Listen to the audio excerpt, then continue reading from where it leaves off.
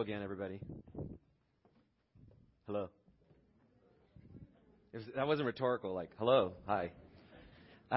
It's good to be back. I have had the last couple weeks off from speaking. We were in England to visit family the beginning of May.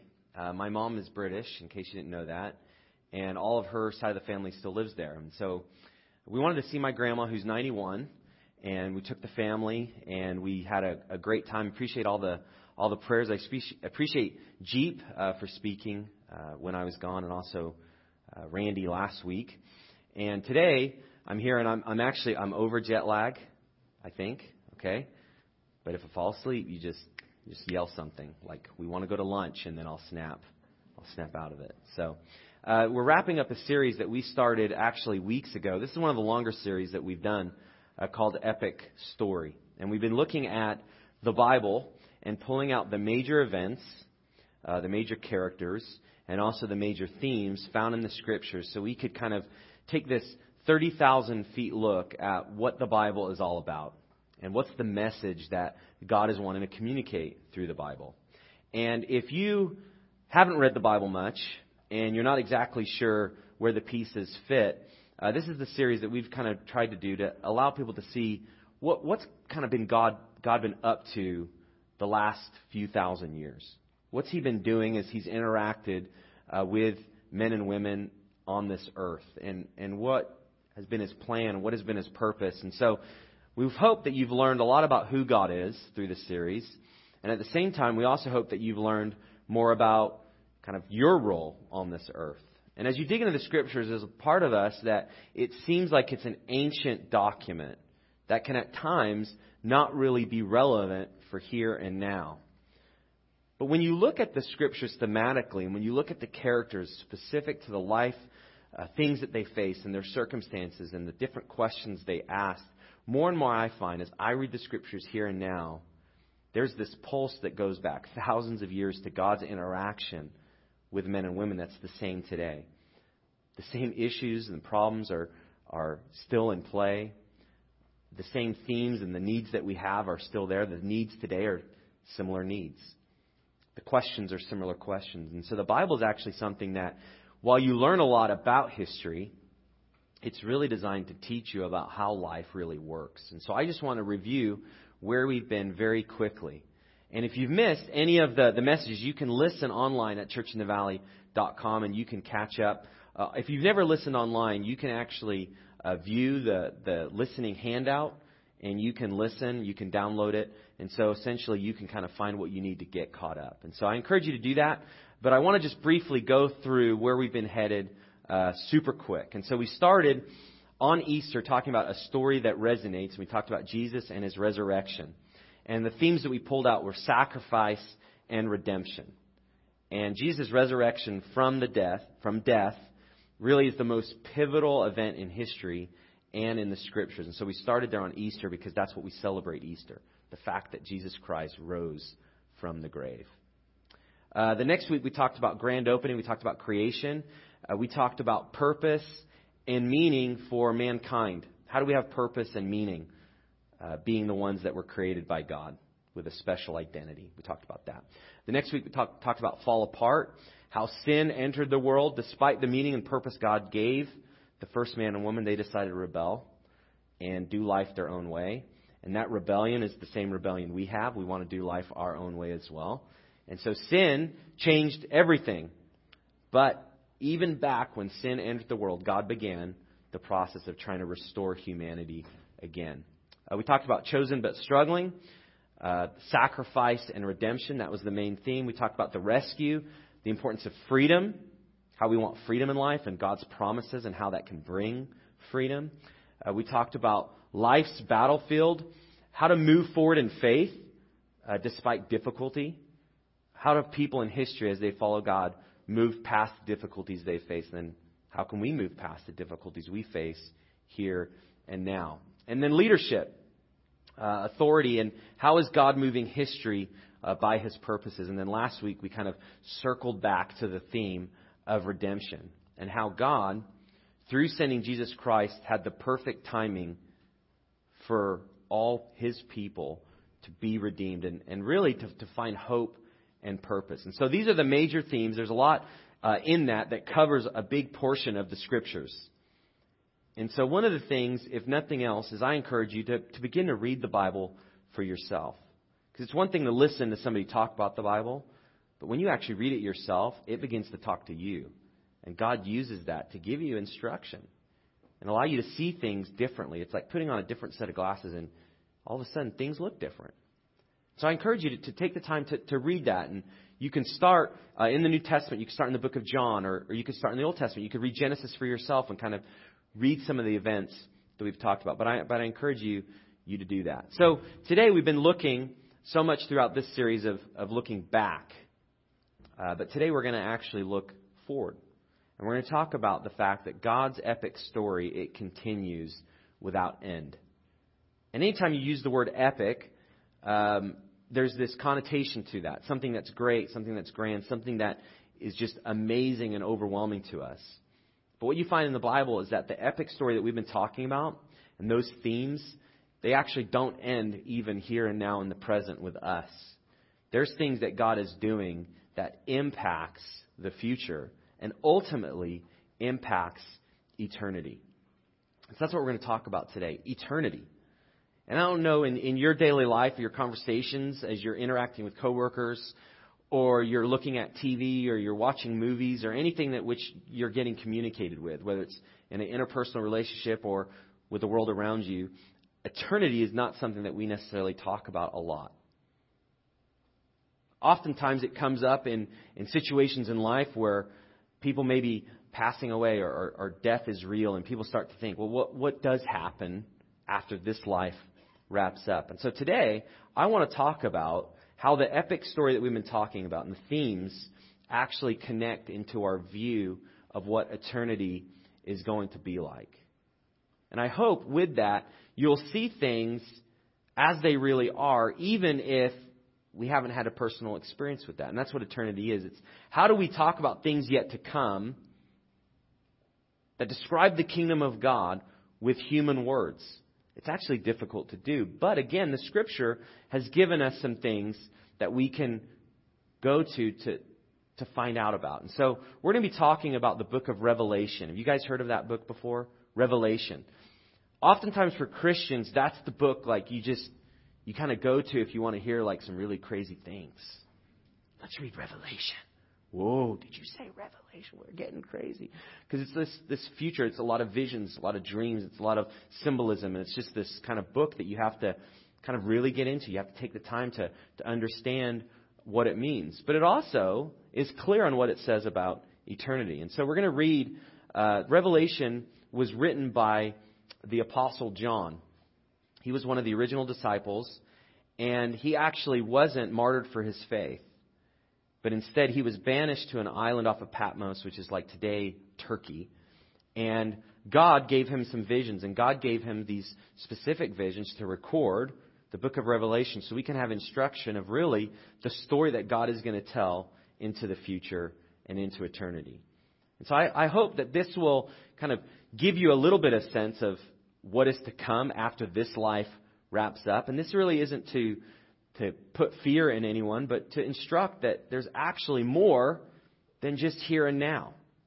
And we're going to talk about what's the impact of that. And so I want to begin in Revelation chapter 5. And again, this is a vision of the things that are to come that we have not experienced yet. And this is what it says in Revelation 5, verse 11. You'll see it up here on the screen. It says, "Then I looked, and I heard around the throne," this is John talking, "and the living creatures and the elders, the voice of many angels, numbering myriads of myriads and thousands of thousands, saying with a loud voice, 'Worthy is the Lamb who is slain to receive power and wealth and wisdom and might and honor and glory and blessing.'"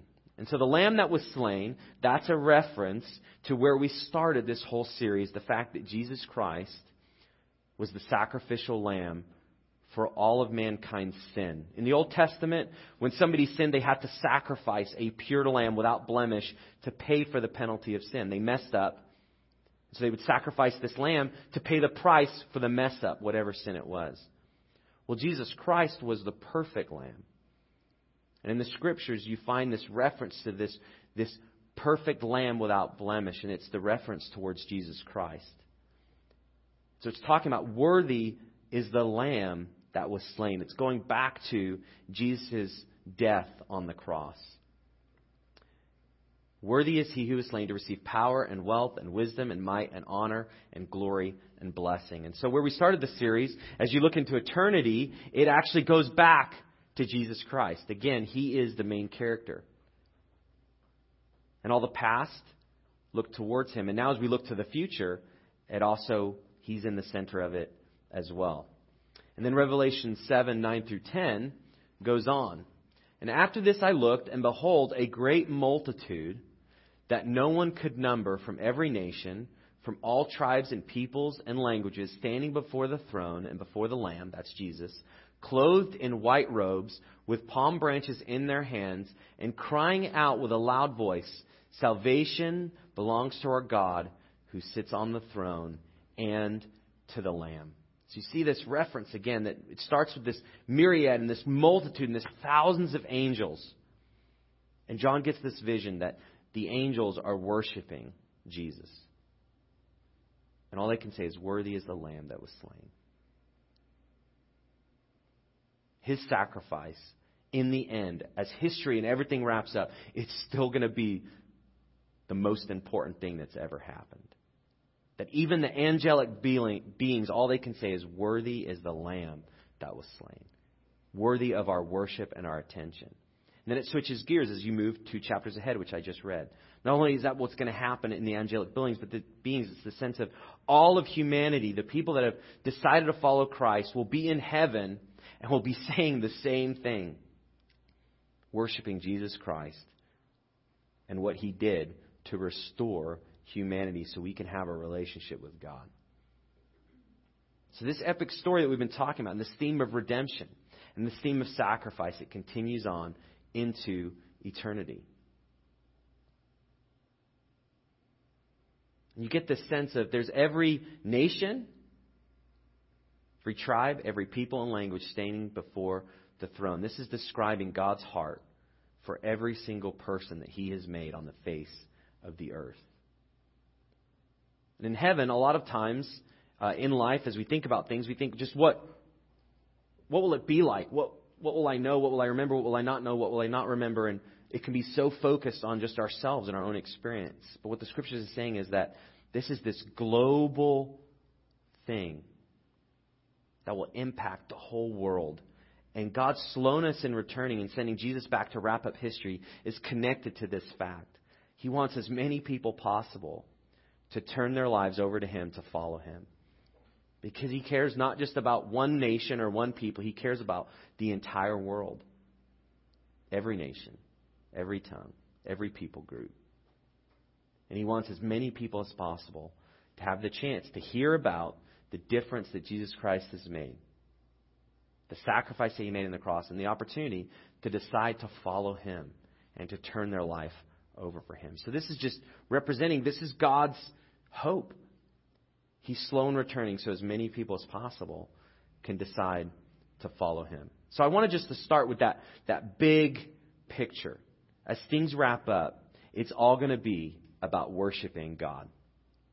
Specifically, Jesus Christ, the Lamb who is worthy. The angels are going to be doing that. And humans, as they've decided to follow Christ and they enter heaven, that's what they're going to be doing as well. So this is this vision. This is wrapped up. This is what it's all about.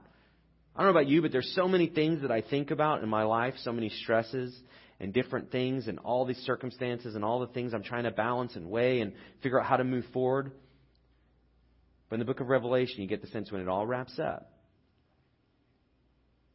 how we live life is crucial to the kind of life that we're going to have.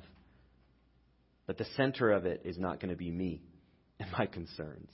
The center of it is going to be Jesus and worshiping him.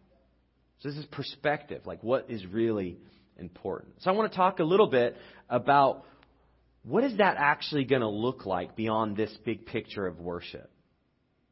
And I hope that as we dig in, you'll kind of get a little bit of perspective that provides hope for you, no matter where you are. And so God is creating a new heaven and earth for those who choose Him, for those who choose to follow Him. And the book of Revelation describes this as well. But before that, there's this big picture connected, which represents kind of the first scripture that I ever memorized. And I grew up going to church, and I went to Vacation Bible School. We used to call it VBS for short. And that's where I kind of learned a lot of Bible verses. But the first Bible verse I ever learned was John 3:16. And you may not know the scriptures, but you've probably seen that sign at a game. Even today, a sporting event, people have the sign, John 3:16. So it's this like cultural icon that people have a reference for.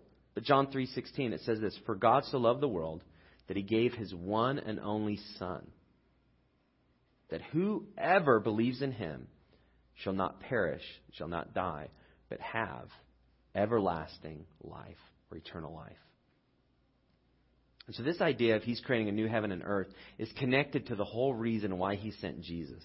He sent Jesus to the world to save them, to save us, so that we will not perish, but instead have eternal life. And so as I talk about heaven, I also have to talk about the other side of eternity, which is hell. And hell is a word that we use, but not in a good context, mostly. But hell is actually a place. It's an eternal place that's described in Scripture, just like heaven is an eternal place that's described in Scripture as well.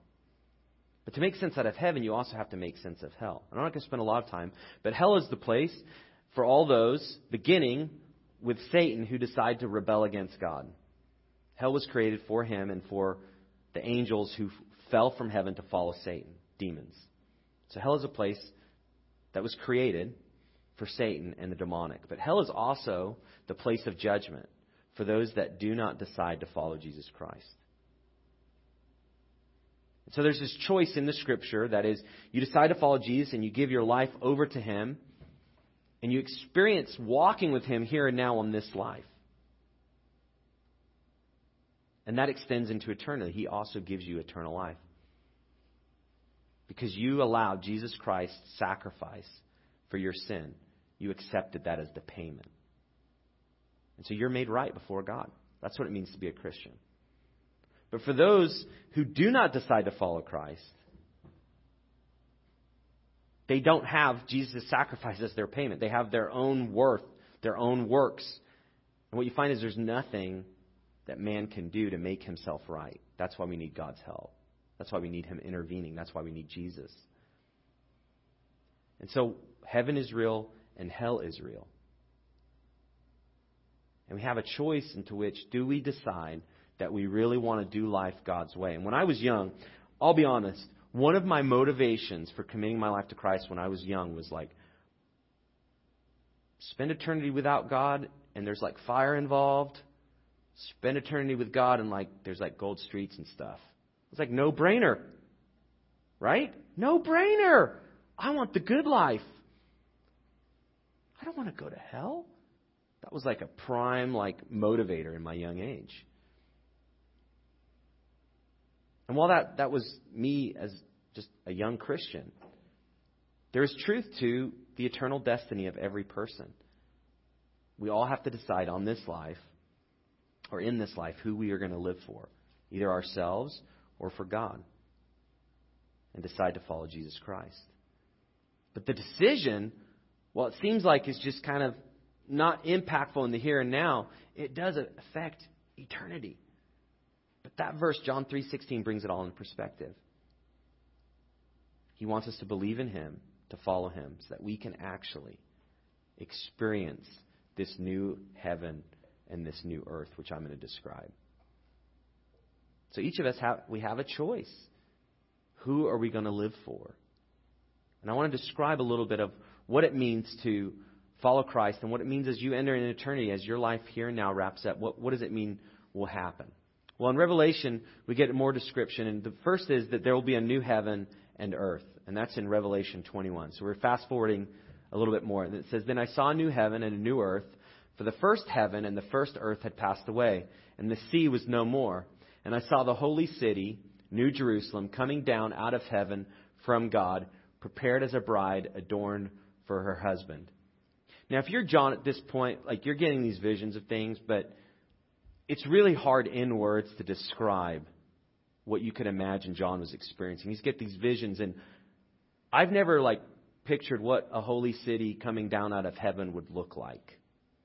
Like, how would you even picture that? What would it look like? How would you even describe that? The idea is this new heaven and earth, and God makes it happen. But that's not the most important part of this. The most important part is that, as it says, prepared as a bride adorned for her husband. It's talking about the greatest day that we could experience a lot of times on this earth would be like a wedding day or some special event or some significance where there's this excitement that you may have never faced or experienced ever again. And it's saying in a way that God, in the relationship, He describes the church as His bride. And so God is creating this new heaven and new earth for His church, His bride.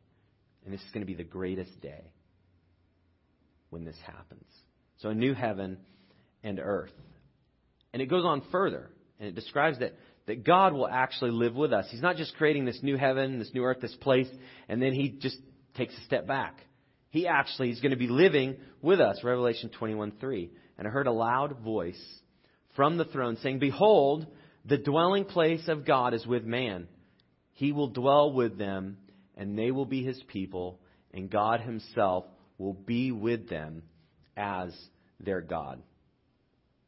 If you were here for the first time we talked about creation, I think it was the second week of the series, God was interacting with Adam and Eve in the Garden of Eden. Like they're walking together. There's interaction. And then they sinned, and that interaction, that same proximity, it ended.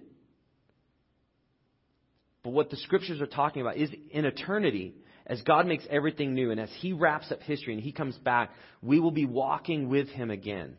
And we'll have this relationship that we've not had on this earth. And we'll be walking face to face, experiencing God. And it'll be the greatest thing that we would ever know. The greatest relationship, the greatest experience.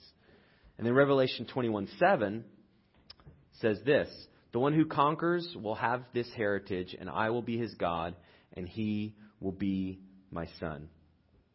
I was thinking about this verse as it relates to us. You know, on this earth, because of sin, there's so much brokenness. Like you can't deny that. Myself, I'm from a broken family. My parents got divorced when I was young.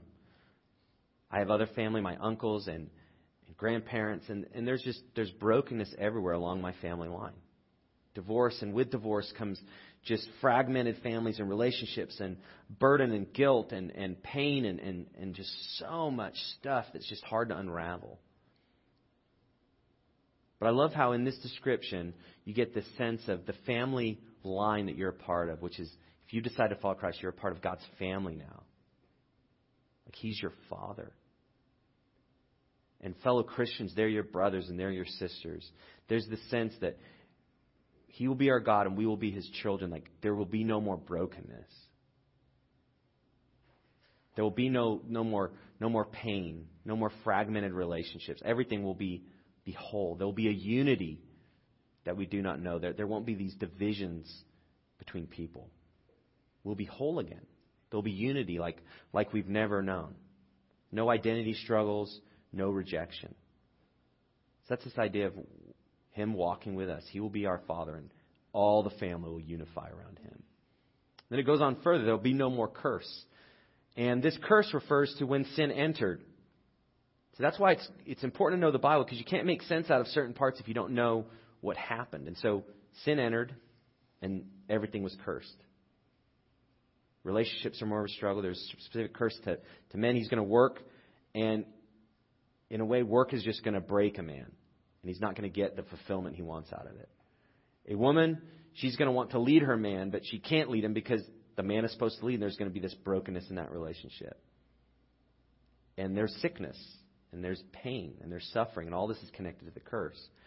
But as God wraps up history, and as He comes back, and as Jesus returns, there is no more curse. And this is in verse 4 and 5. It says, He will wipe away every tear from their eyes, and death shall be no more.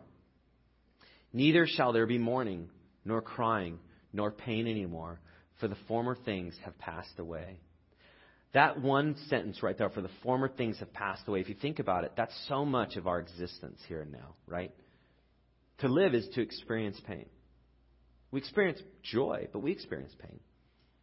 To live is to experience crying over things that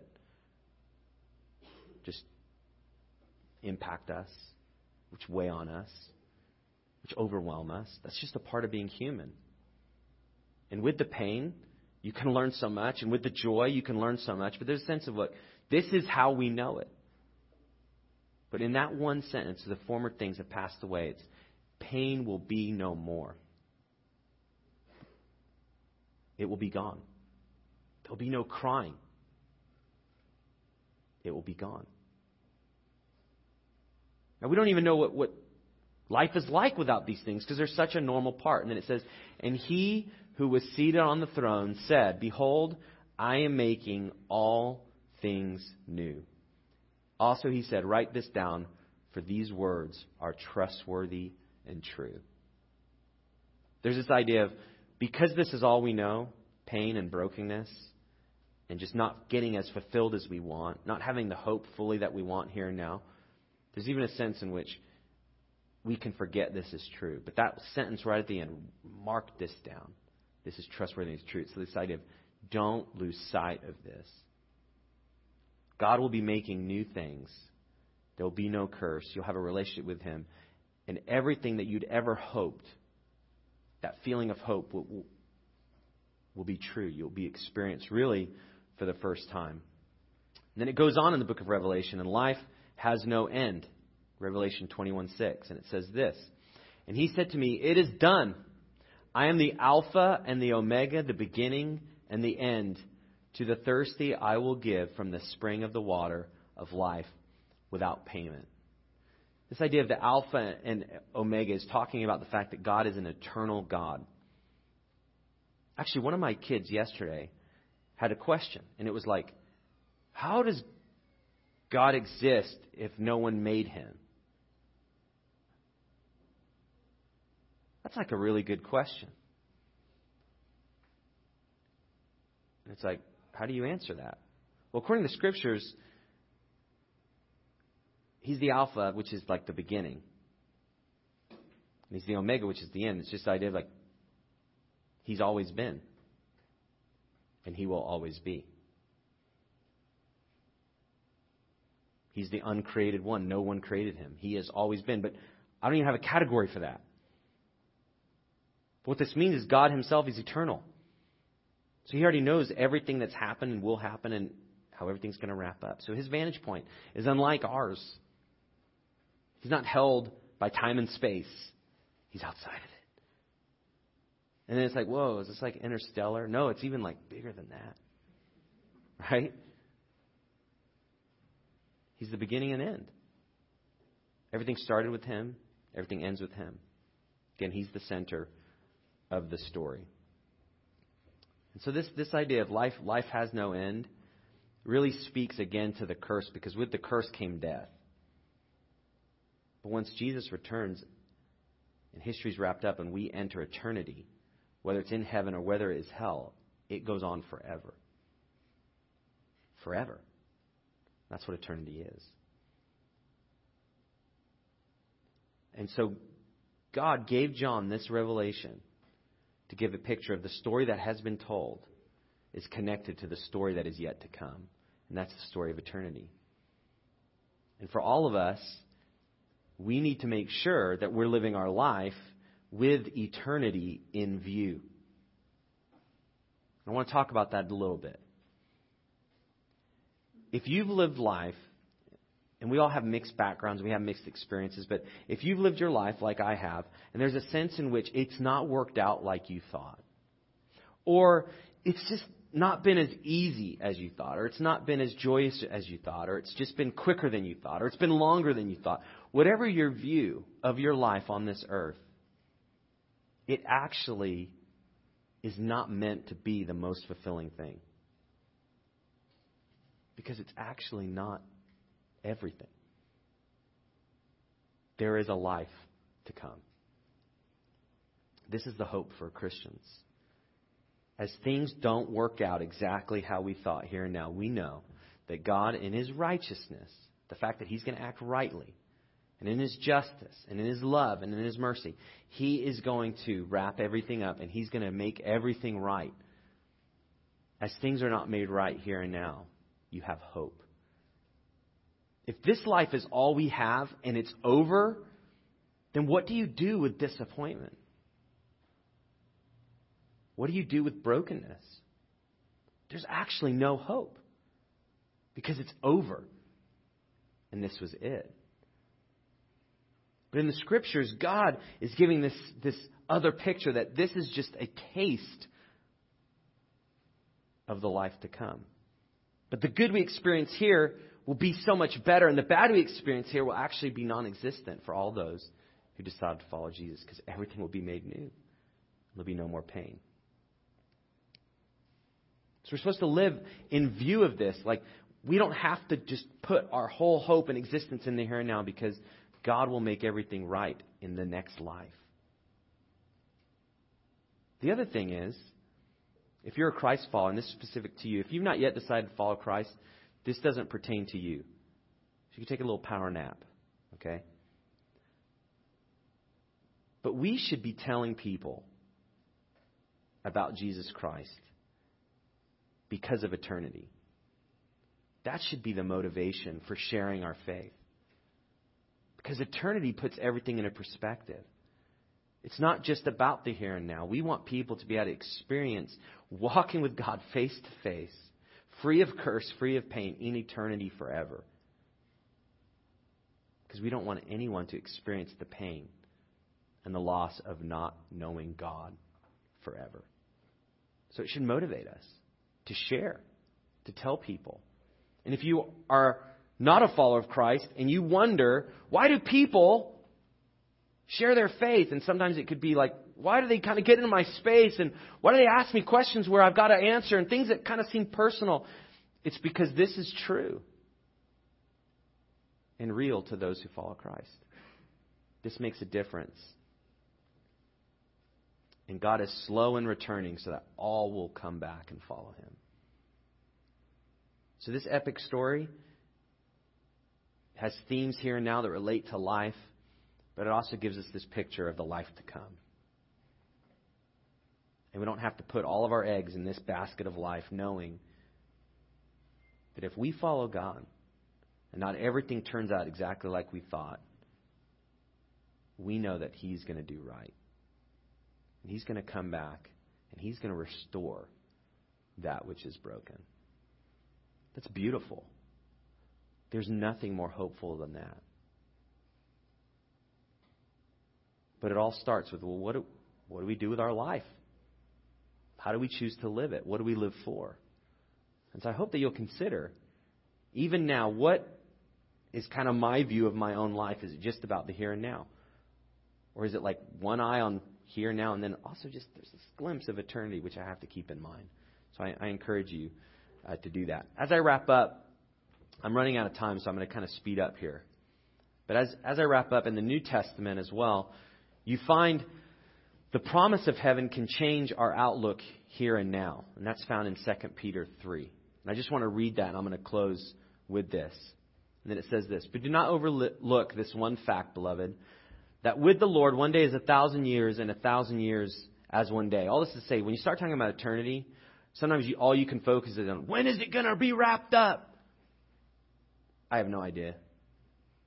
The Scriptures say Jesus' return will be like a thief in the night. Thieves don't want to be known. You don't know when they're coming. We don't know when Jesus is going to return. It could be tomorrow. It could be thousands of years. Then it goes on, the Lord is not slow to fulfill His promise, as some count slowness. Like, God, please make everything right. God, please come back. We could find ourselves desperate. But He's not slow. His timing is exactly what it should be. But He is patient towards you, not wishing that any should perish, but that all should reach repentance. You see that same theme. It's the John 3. "But the day of the Lord will come like a thief, and then the heavens will pass away with a roar, and the heavenly bodies will be burned up and dissolved, and the earth and the works that are done on it will be exposed. And it goes further in verse 11. Since all these things are thus to be dissolved, what sort of people ought you to be in lives of holiness and godliness, waiting for and hastening the coming of the day of God, because of which the heavens will be set on fire and dissolved, and the heavenly bodies will melt as they burn. And then there's verse 13. But according to his promise, we are waiting for new heavens and a new earth in which righteousness dwells. So that scripture is written to people that have just tried to have a glimpse of the life to come, just like we have today. And begin to think, God, when is this all going to happen? And people write books like, I was in the library once when I was in college, like the world is going to wrap up in like 2012. And they're like, that's the title. Like, it's not the greatest title, but the world is going to wrap up in 2012. And I was sitting there, I was like, wow, that's like not that long. But it's like 2016. So we don't know. So the point is, don't focus on when he's going to return. Focus on the kind of people we should be until he returns. And that's what this verse is talking about. It's this idea of being God-referenced. Holiness. In view of him. In view of the truth of what he said in the Scriptures, we're going to live a certain way. And that includes telling people about Jesus Christ and the sacrifice that can offer them new life here, but even more importantly, new life in the life to come in eternity. So I want to encourage you, wherever you are, there's a sense in which we don't talk about this that much. But this is really what it's all about. Our destiny. What we live for and where we're headed. So I encourage you to think of this for yourself. Think of this like, how does this impact what you do? How does it impact what you think about? If you've never decided to follow Jesus Christ, is this something that you need to consider and take seriously? Like, if this is true, what does that mean for you? So I encourage you to think about that. If you are a Christ follower, how can this motivate you to get around people to share the difference that Jesus makes? So I encourage you to think about that as well. There's some next steps on your connection card. You can pull out your connection card. We're going to receive our offering. I'm going to invite the band back up. As I wrap up, as we receive our offering, you can drop that completed connection card in there. If you've not yet filled it out, go ahead and do that. There's some next steps that you can take on there. The first one is, for the first time, I accept Jesus as my Savior and will follow him as my Lord. When you make that decision, your eternal destiny has now changed. And every person has to decide, what will they do with following Jesus Christ? The second is, as I deal with blank, so something you're facing, it could be a relationship, it could be a circumstance, it could be something that's just really hard. As I deal with this, I will choose a godly response because of my hope. So even as things are broken, realize like, okay, God, this isn't it. This isn't the whole picture. You will work this out, even if it's in eternity. And then the third is, begin a plan to read through the Bible for yourself. We hope that you've been able to kind of gain some of the themes of the Scriptures. But again, nothing replaces reading it. And so if you go to this website, BibleGateway.com and /reading plans, you can find a ton of Scripture reading plans just where you can begin to get familiar with the Scriptures yourself. And so you just might want to read it like 10 minutes a day for a week. Just read the Bible 10 minutes a day for a week. Read one of those plans. Or you can go to YouVersion. It's an app on the iPhone or Droids. And you can find plans there. But just begin. I'll read 10 minutes a week and see what I learn. So I encourage you to do that. Let's pray. God, thank you so much for the fact that you have thought about everything. You are the creator, but you're also the solver of problems. You're the architect, the engineer, the redeemer, the physician. You make everything right.